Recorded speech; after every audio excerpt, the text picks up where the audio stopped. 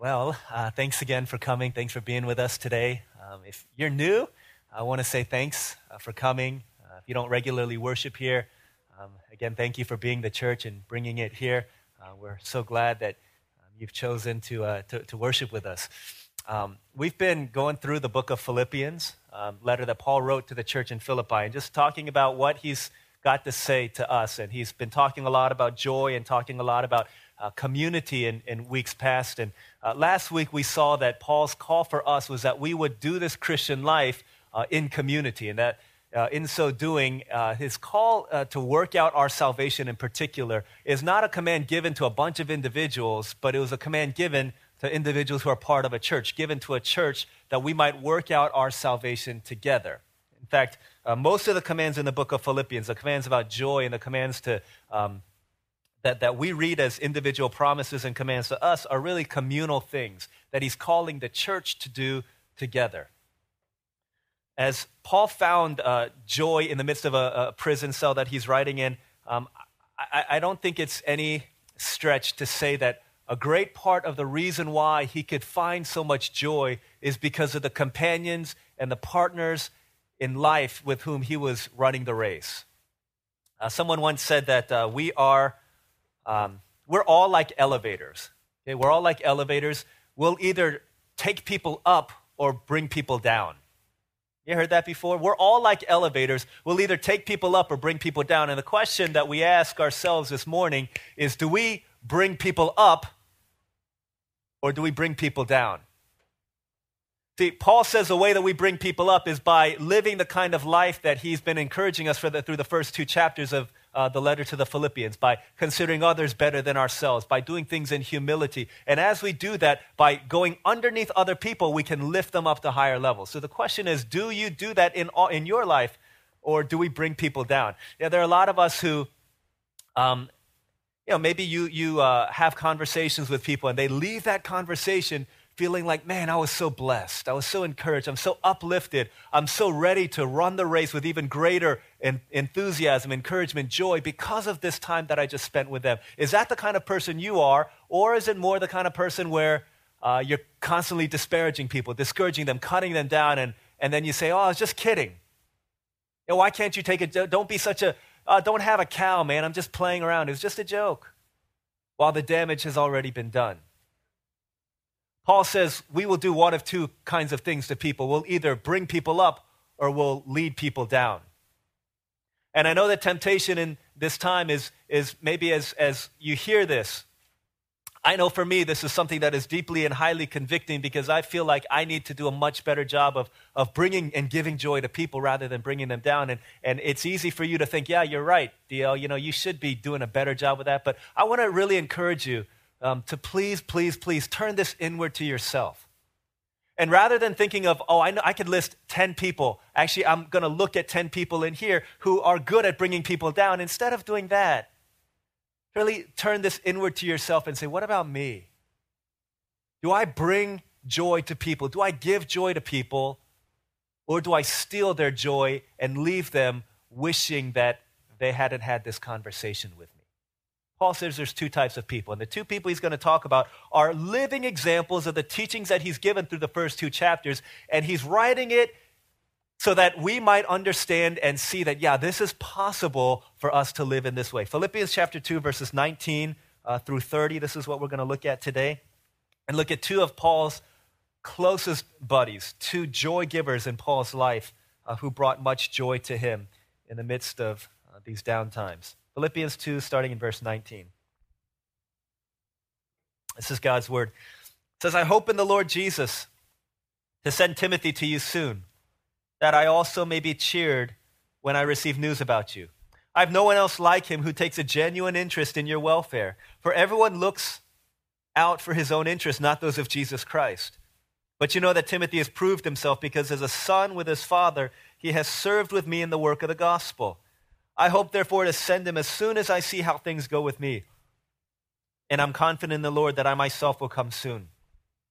But I think it's necessary to send back to you Epaphroditus, my brother, fellow worker, and fellow soldier, who is also your messenger, whom you sent to take care of my needs. For he longs for all of you and is distressed because you heard he was ill. Indeed, he was ill and almost died, but God had mercy on him, and not on him only, but also on me, to spare me sorrow upon sorrow. Therefore, I am all the more eager to send him, so that when you see him again, you may be glad, and I may have less anxiety. Welcome him in the Lord with great joy and honor, men like him, because he almost died for the work of Christ, risking his life to make up for the help you could not give me. This is God's word. Paul's writing about two of his buddies, Timothy and Epaphroditus. You may have heard of some of them. You probably heard of Timothy more than you've heard of Epaphroditus, simply for the fact that there's so many more people named Timothy in our world today than there are people named Epaphroditus, right? So who is Timothy? Who is Epaphroditus? Timothy, his name means one who honors God. Right? That was what his name meant. He was born to parents, a mother who was Jewish and a father who was Greek. And so he was brought up in the teachings of Scripture because of his mother and his grandmother, Eunice and Lois. They raised him up in the teachings of Christ. Now, in the teachings of Old Testament Scripture. Now, Paul was on a mission trip to a city called Lystra, and he got beat up, he got jumped, and all these things, and he got kicked out, left to die. But God spared his life, and he went back into the city. Went back into the city of Lystra. There he met this young man named Timothy, and he led him to the Lord. And because of that, he calls him a son in the faith. So Timothy has this kind of father-son relationship with Timothy. And from that point on, Timothy was one of Paul's closest companions. In fact, in all of Paul's letters, he writes about 100 different people, names 100 different people that he would consider his colleagues, his friends, but nobody shows up as frequently as Timothy, and nobody is as near and dear to the heart of to the heart of Paul as Timothy was. So Timothy was with Paul, as you read in the beginning of this letter. He was with him when the church in Philippi first began. And so the people of Philippi were close to the heart of Timothy as they were to the heart of Paul. So not only did he go with them to Philippi, but he also went with them to Thessalonica, to Corinth, to Ephesus, to Berea, to Rome, to different places. And when Paul was in his last imprisonment, his last jail term, awaiting his death, he wrote his second letter to Timothy, and he pleaded with Timothy. And he said, Timothy, please come and visit me in jail. Come before the winter time so that I can have you as my companion through this final chapter of my life. Right, Timothy was a dear friend to Paul, and Paul needed him in his darkest moments. He needed him in his darkest hour. And in the same way that he needed him at the end of his life while he's in jail, while he's sitting in this jail cell here, Timothy is there with him to care for his needs. And a lot of the reason why Paul could say in the midst of this jail cell that I have joy is in some part due to the fact that Timothy was there to care for him, right? To do this thing together, to be with him in the midst of the hardships of life. That was Timothy. Now, when the Philippian church heard that that Paul was in jail, they decided we're going to send somebody out to care for his needs. We're going to send a gift. We're going to send some money. We're going to send somebody to cheer him up. And so who did they decide on? They decided on Epaphroditus. His name means charming, right? Who better to send to a person in jail, to a person in distress, but this charming Epaphroditus. So they send him out. So Epaphroditus is on his way, and on his way there, he gets really sick. And so, make a long story short, Epaphroditus ends up, going and getting sent back earlier to Philippi. And so while they're waiting, the Philippian church thinks that Epaphroditus is going to be out there for a while, but they see him coming back a lot sooner than they expected. And so the question is, what happened to Epaphroditus? Did he fail in his mission? Did Paul not like the gift that we gave to him? Did Paul have a falling out with Epaphroditus? Why is he sending him back so much sooner than we thought? And so Paul writes this section of Philippians in order to explain, no. It's not that he failed. In fact, he did his mission well, and he went above and beyond the call of duty. And so he says, honor people like him. So we're going to look at these two guys briefly. We're going to look at their stories and what they tell us about the nature of people who give and bring joy to other people. The first guy we're going to look at is Timothy. Second guy is Epaphroditus. The first thing we see through Timothy is that joy givers are genuinely interested in joy. And I don't mean to define the word by using the word in its definition, but joy givers are genuinely interested in joy. And when we talk about joy, it's an acronym you've probably heard many times before, but joy stands for Jesus, others, and you. This was Timothy's priority structure. His priority first and foremost was Jesus, and then it was others, and then lastly it was himself. And in so doing, because that was the way that he ordered his life, he was able to bring joy to so many people. If you look at what it says, verse 20, he says, I have no one else like him who takes a genuine interest in your welfare. For everyone looks out for his own interests, not those of Jesus Christ. Okay, so what's going on here? Here's what's happening. Paul desperately wanted to visit the church in Philippi. Because remember, he started the church and then he had to leave it unceremoniously. He got kind of kicked out and on many occasions wanted to go back to visit the Philippian church. Because after about 10 or 15 years, they were going through persecution. He didn't know how they were doing. And so his deep desire was that he would go back and visit the Philippians, but he couldn't do it, especially now that he's sitting in jail. And so he asked a bunch of his colleagues, and he says, will you go to Philippi, some hundreds of miles away? Will you go to Philippi to see how the church is doing and bring back a report to me? Will you go? Will you go? And one by one, he asked these people, and every single one of them says, no, I can't go. For whatever reason, it doesn't tell us why. It doesn't tell us what their reason was. Probably many of them were legitimate, but all of them couldn't go. And so Paul's discouraged because he says that's what people are like. They look out for their own interests, not those of Jesus Christ. And then he goes on, he says, but you know, Timothy, he's different. Timothy is not like that. He asked Timothy, will you go to the church in Philippi? Will you go to them? And Timothy says, I'll go. And for the sake of Christ, I'll go. It doesn't matter to me. There are no strings attached. There's a genuine interest that Timothy takes in the affairs of Jesus Christ. And he says, because of that, he says, there's no one else like him. And so Paul's heart is overjoyed because of that, because he sees someone who is completely surrendered to the cause of Christ. And he said, because of that, I take joy. There's no one else like him.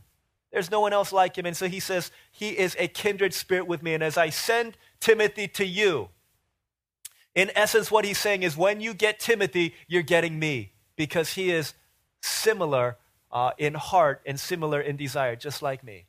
And then he goes on, he said, not only is he genuinely interested in the things of Christ, but he's genuinely interested in your welfare as well. This word genuine, the picture that you get of this word genuine it's pretty simple. You're going to be like, well, that's nothing alarming. But the word picture that we see about this word, when we talk about genuine, something being genuine, is a child born to a married couple. Pretty simple. Basically, it's a legitimate child. Not an illegitimate child, not a sketchy kind of child, but a child that was born in a legitimate manner.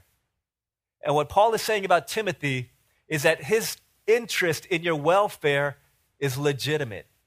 It's genuine. There are no strings attached. He's not like, I'm taking an interest in them so that they'll like me more, or I'm going to go to them so that they might praise me, or I'm going to them so that I might get something out of it, or I'm going to them because it makes me feel better about myself, or I'm going to them because I've got nothing better to do for a few months. He's going because he's genuinely, legitimately interested in the well-being and the welfare of the Philippian church. And so Paul says, because that's his desire, that kind of a desire brings joy to my heart. He's a joy giver. He's one who lifts my spirits up, and he will do the same for you. And so he sends Timothy out there. His priority structure was Jesus first, and then it was others, and lastly, it was himself. See, a lot of times we think if I put myself first, I've got to look out for my own interests. I've got to look out for my own joy. That's how I find joy. Paul is saying, no, it's the other way around. How many people do we know who are self-centered, who are living completely devoid of joy? And how many people do we know who bring joy to other people who are selfishly self-centered? Probably not many people. Paul's saying this is how we need to live in order to bring joy. And here's the thing. He says, here's the thing. As we give joy to other people, as the word of God in Proverbs says, he who refreshes others will himself be refreshed. It says, as you seek to give joy to other people, that joy will be returned to you. As we take a genuine interest in the welfare of others. There's a story told of a little bit outside of Chicago. A woman was driving her car. Car had a flat tire, was pulled over the side of the road. This is an old Mercedes-Benz, an elderly lady driving this car. So she's pulled over the side of the road. Nightfall was coming. It was a rainy day. She was pulled over. Hazards were on, but over an hour came and went, and not a car stopped by. So finally, this one car stopped by, and again, it was getting darker, and so his beat-up Pontiac sputtered as it pulled over and got to where she was. She was, needless to say, quite frightened. she's telling the story. She says, this guy was a little bit scary looking. I didn't feel completely safe around him. And so he saw and he recognized her situation. He recognized that she was fearful. And so he tried to put her heart at ease, tried to put her mind at ease. And he said, don't worry, everything's going to be all right. I said, my name is Brian, and I'm here to help you. So he said to her, why don't you sit in my car where it's warm, and I'll fix your car, and then I'll come back and get you. So she sat in his car, and she was just kind of watching and seeing what was going to happen. And it took about 10 minutes. He fixed her flat tire, and then he went back into the car, and he said, everything is good to go. And she said, how much do I need to pay you? And for Brian, he never thought twice about money. He said, it's not a job for me. I saw someone who was in need on the side of the road, and I felt like it was the only right thing to do was to help. Right? When you see somebody in need, taking this genuine interest in their well-being. And so he said, no, don't think I will be accepting any money from you. But if you really feel indebted, then here's what you could do, is you could take this, and the next place you go, next person you see, you can offer kindness to them. When you do that, you can think of me. That would be the best way to pay me back. And so she said, okay, and she went into her car. She was on her way to St. Louis. It was last stretch. And so she said, okay, that's fine, and he waited for her to drive off before he took off. And he thought to himself, this has been a long and really difficult day, but to be able to show care to somebody, to show genuine care and to think about their well-being and think about their welfare in a time like this has brought joy to an otherwise joyless day. And he drove off, and kind of illustrating the point that, when we do things for other people, there's joy that comes from it. This would be a really stupid story if it ended there, but it doesn't. So this lady kept on driving, and she said, well, I need to eat something as I drive these last couple hours home to St. Louis. So she stopped in this little dinky diner that I need to get some food. And she was wet from the rain, and as she sat down, the server came to her, and the server saw her, and she saw her shivering a little bit, so she went out back and got a towel and brought it to her and allowed her to dry her hair. This elderly lady was looking at this server, and she realized she's about 8 months pregnant. Looked like she's right about ready to pop. And she said, even though she's got that thing inside of her stomach, she's so full of kindness and joy and willing to look out after my needs. And so after she ate the meal, she asked for the bill and got the bill and put a $100 bill in there, and she gave it to the server, and then she just kind of slipped out the restaurant. The server came back with it, only to see that the lady had gone. And she saw in this envelope there was a note. This note had $400 in it, and it said, you don't need to pay me back. I know that times might be tough, and I've been there before. And as she drove off, she was thinking of Brian. And so this lady, kind of in shock at what happened, the server was in shock at what had happened. She kind of looked at this money, looked at this note, and she put it in her pocket. Her shift ended, and she drove home that day. I drove home that night, and as she was thinking, she's like, how in the world did that lady know? How in the world did that lady know that in just a couple weeks I'd be given birth and that finances were really tight around the home? How in the world could she have known that this was a situation in my life and that my husband has been struggling and wrestling and stressing out over it and wondering and praying, asking God, how are we going to make ends meet? How in the world did she know about that?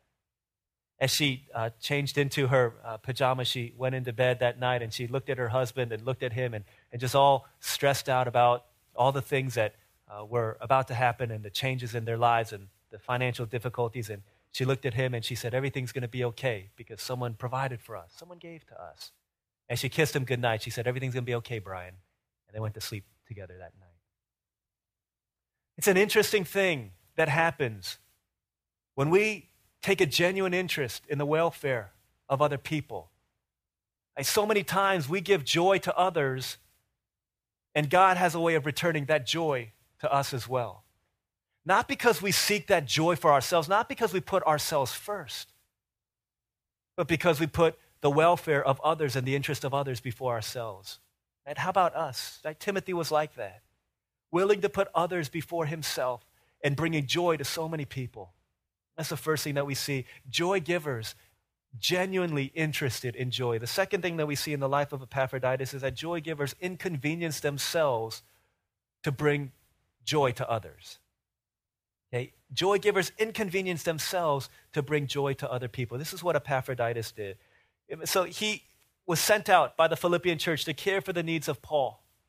But what we don't see here is what we don't understand is that when someone was awaiting capital punishment, and Paul awaiting the death sentence, for someone to align themselves with them and to help them in their time of need as they await a trial was to subject themselves to the same sentence.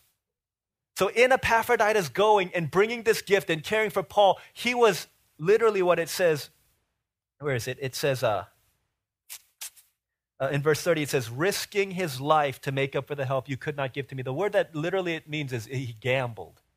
He gambled his life for the sake of Paul.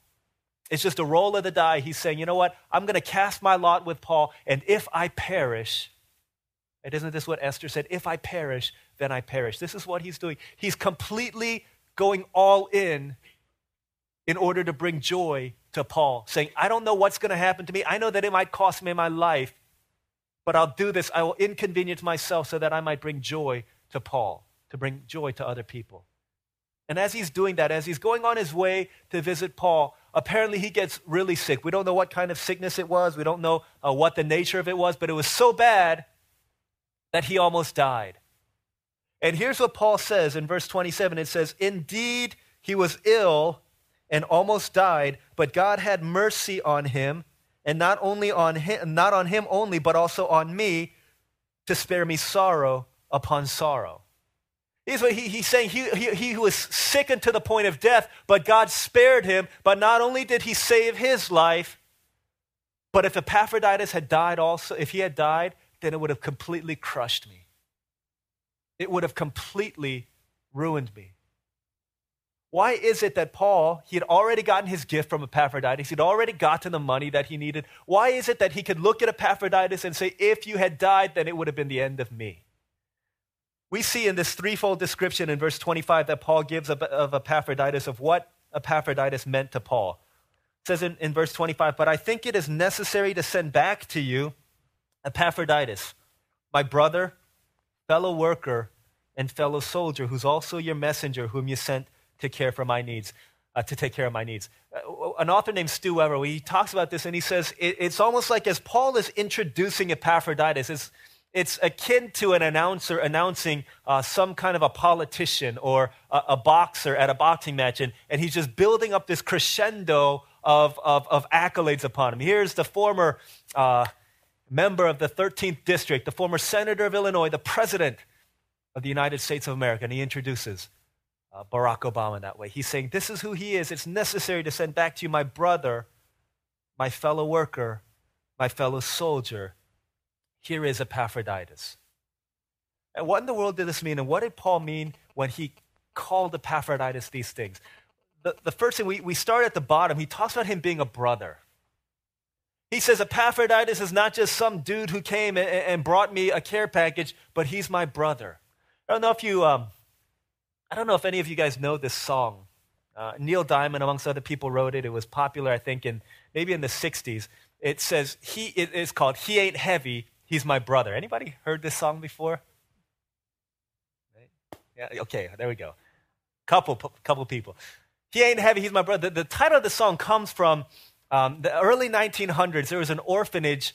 I forget what exactly the orphanage was called. A Catholic cardinal started it.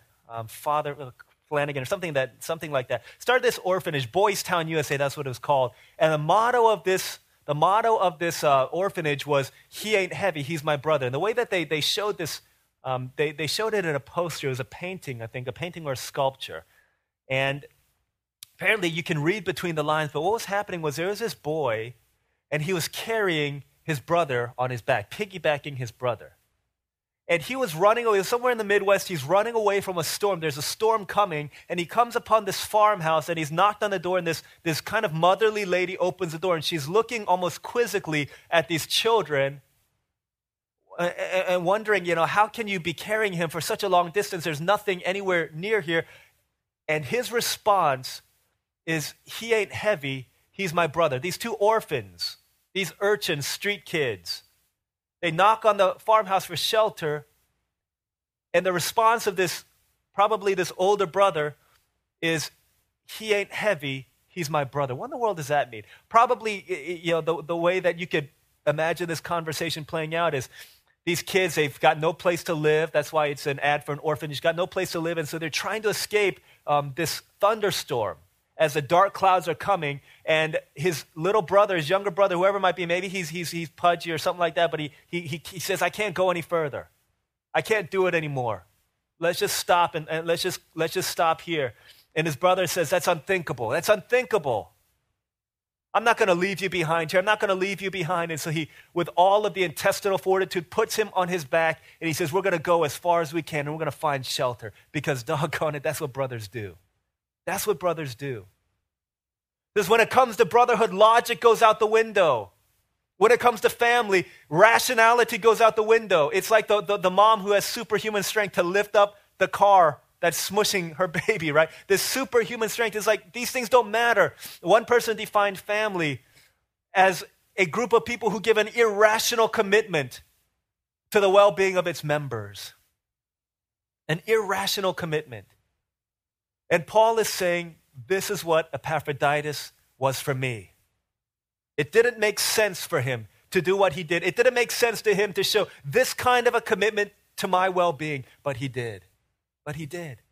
Epaphroditus was the kind of person, when he thought about the Apostle Paul, when he thought about the hundreds of miles that he would need to go, when he thought about the illness that afflicted him, he said, I'm going to keep on going. It's not that heavy because he's my brother. It ain't that heavy. And Paul says, that's why if he were to die, it would have crushed me. He says, he's my brother. He says, he's my fellow worker. I'm going to skip over that. He's a fellow soldier. He's a fellow soldier. I don't know how much this resonates with the sisters in our congregation, but I think any guy who reads this gets this sense of immediate solidarity. We love war movies, right? People who fight, they fight in the trenches. I think John Eldridge or somebody said that every guy needs a battle to fight. They want the beauty to die for. And yeah, we want someone to die for, but a lot of men deep in our heart, we want not only someone to die for, but we want someone to die with. Someone to go into the battles of life and to fight the good fight at the end of it all, to have somebody next to us as we die and to say, you know what, we did this together. We did this together, and I would have died a long time earlier if it hadn't been for you. Paul says Epaphroditus, not only a brother, not only a worker, but he's a fellow soldier. We're in the trenches. We're fighting in the down and dirty together. We're there. This is who he was. He says, if he were to die, then it would have been the death of my heart as well. Remember the movie Black Hawk Down? It was based on a true story, 1993, this operation to take out these rebel troops in Somalia, in Mogadishu. And so they go in deep in the heart of the city. It's supposed to be a simple operation. Simple mission, should have been 30 minutes in and out. But something happened along the way. These U.S. Army Rangers in their helicopters, in their Black Hawks, one of them gets shot down. And so immediately, they've got no backup plan. Remember, this is just an in and out operation, but it gets shot down. And all of a sudden, they don't know what to do.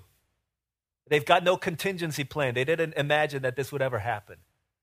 Along the way, all these people die. 19 of them died. 75 of them were injured. But the reason they made a movie out, and the reason why this story is so powerful, is because of the commitment these men had to one another.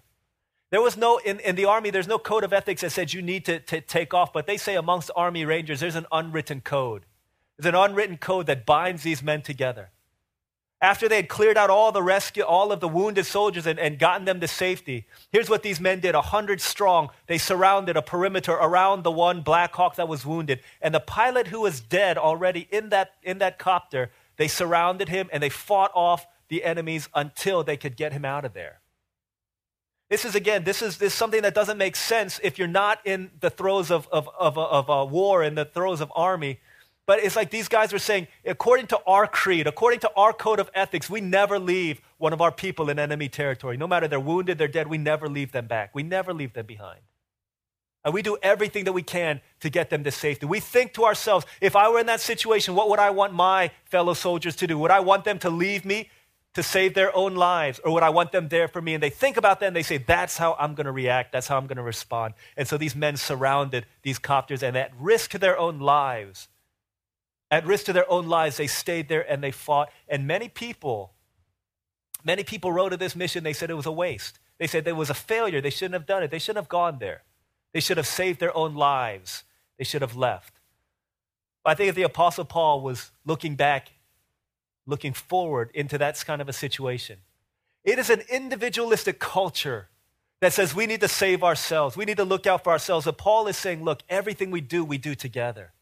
He says that's why he's a fellow soldier, because he risked his life. He put his neck on the line. He inconvenienced himself so that I might have joy, so that I might have life, so that I might be rescued, that I might have what he easily could have had he not come out to where I was. Think that's who he is. That's who he was for me. And he begins to talk about these things, and he says, this is what it means to give joy to people. You will do one of two things, people of God. You will either give joy to other people, or you'll rob joy from them. Which do you do? When people leave lunch meetings with you, when people get off the phone with you, when people leave conversations after having talked with you, do they feel like I am a better person? There's an increased level of joy in me, or do they feel like I just talked to Debbie Downer? And what is the effect of your life on other people? Here's a sad fact. In the Israelites, we talked about them last week, all of them brought other people down because of their complaining and their grumbling. And Paul is saying, when you do this, you shine like stars in the universe because you're not like that. You're a joy giver. And I'm saying, and I'm teaching these things, and he says, it's not just abstract things. Let me show you two people who are living it out. Timothy and Epaphroditus show you that it is possible. And Paul says, I wish that their lives would not just be these sterling exemplars of what it is to live this way, but that this would be the norm in the church. What if this kind of a other-centered, Jesus-centered, inconveniencing of ourselves for the joy of other people, that kind of attitude became the norm here at our church? Instead of the things that come out of our mouths being a cut down and then I was just playing around. Or, hey, you know what? You really blew it. Haha, I was just kidding. Instead of that kind of talk, what if our talk became seasoned with salt and life and joy? What if as parents, we stopped talking negatively to our children and saying, I was just playing around? Or don't you know I was just being loving? That's my way of showing love to you when your child is dying inside. What if as children, we began to talk differently to our parents? And instead of saying, why can't you handle it? You're mature, you're older. Instead of blaming them for it and saying, why are you so sensitive? Turning the mirror inward, saying, what if we began to act the way Christ would have us act? What kind of a community would that build in us? Paul's saying this, we have every right to expect this from one another if we've received the grace of our Lord Jesus Christ. Freely we've received. How freely we give. He says, because I'm not just talking about myself being example. I'm not just talking about Timothy. I'm not just talking about Epaphroditus. I'm talking about Jesus. And some of us feel like we need to wait for someone to give joy to us before we can give joy to other people. He's saying, no, look, it's been given to you already. You are already in a life-giving relationship with a joy giver. You see, Jesus Christ is the one who flipped this upside down. He didn't put Jesus first. He put you first. He put others before himself. He gladly inconvenienced himself so that joy might be brought to you and to me. And if we're in an intimate relationship with him, then daily we should be receiving this kind of joy. Daily we should be receiving this kind of life. And as we receive this for ourselves, then we can rise up with joy within us and go and extend that to other people. You see, because we didn't live this way, that's why Jesus came. And he died on the cross, and he took the punishment that you and I deserved for our joy stealing. And on the cross he hung, and he received the punishment for our lack of joy giving. And at the cross he received the punishment so that in rising again, he might be able to infuse our lives with a new kind of joy. And he says, if you've received this, only those who've received this, only those who understand the gospel can freely do this without expecting anything else in return. He says, you have received this, church in Philippi. You've received this, church. Receive it. And as you receive it, be filled so that you might give joy to other people as well. Let's pray. As we come to the Lord, as we respond, as we turn the word of God into our hearts, let's examine ourselves. in my relationships with my friends, with my siblings, with my parents, with my children, with my coworkers, with my friends at school. Which of these has marked my life? A stealing of other people's joy or a giving of joy to other people? Are we receiving, walking in intimacy with Christ, receiving the joy that he has to give to us so that in being full, we might be able to give to other people? Let's take a minute right now just to respond to God's word, maybe in confession. As we repent, this is where transformation comes. We surrender our sinful ways and we embrace the ways of Christ through the power of the Holy Spirit. That's the link between where we are and where we need to be. It's that vital bridge of repentance. Maybe that's what God's calling us to do. Maybe for others of us, as Paul says, honor men like Epaphroditus. Maybe for others of us, the simple thing is, prayer for us is to give gratitude to God for people who've brought joy into our lives. Let's take a minute right now just to pray and respond to the word of God, asking that he would help us to become joy givers to others. That is a community of joy givers. Imagine what would happen if everyone began to go underneath others and lift them up. What would happen if everyone else, instead of trying to enter into relationships to receive from others, came to give? What a beautiful place that would be, and what a witness for others to see. Let's take a moment to pray to the Lord, to respond to his invitation, gracious invitation through his word to enter into a life of joy and joy giving. So let's pray for a minute, and we'll continue in our worship service.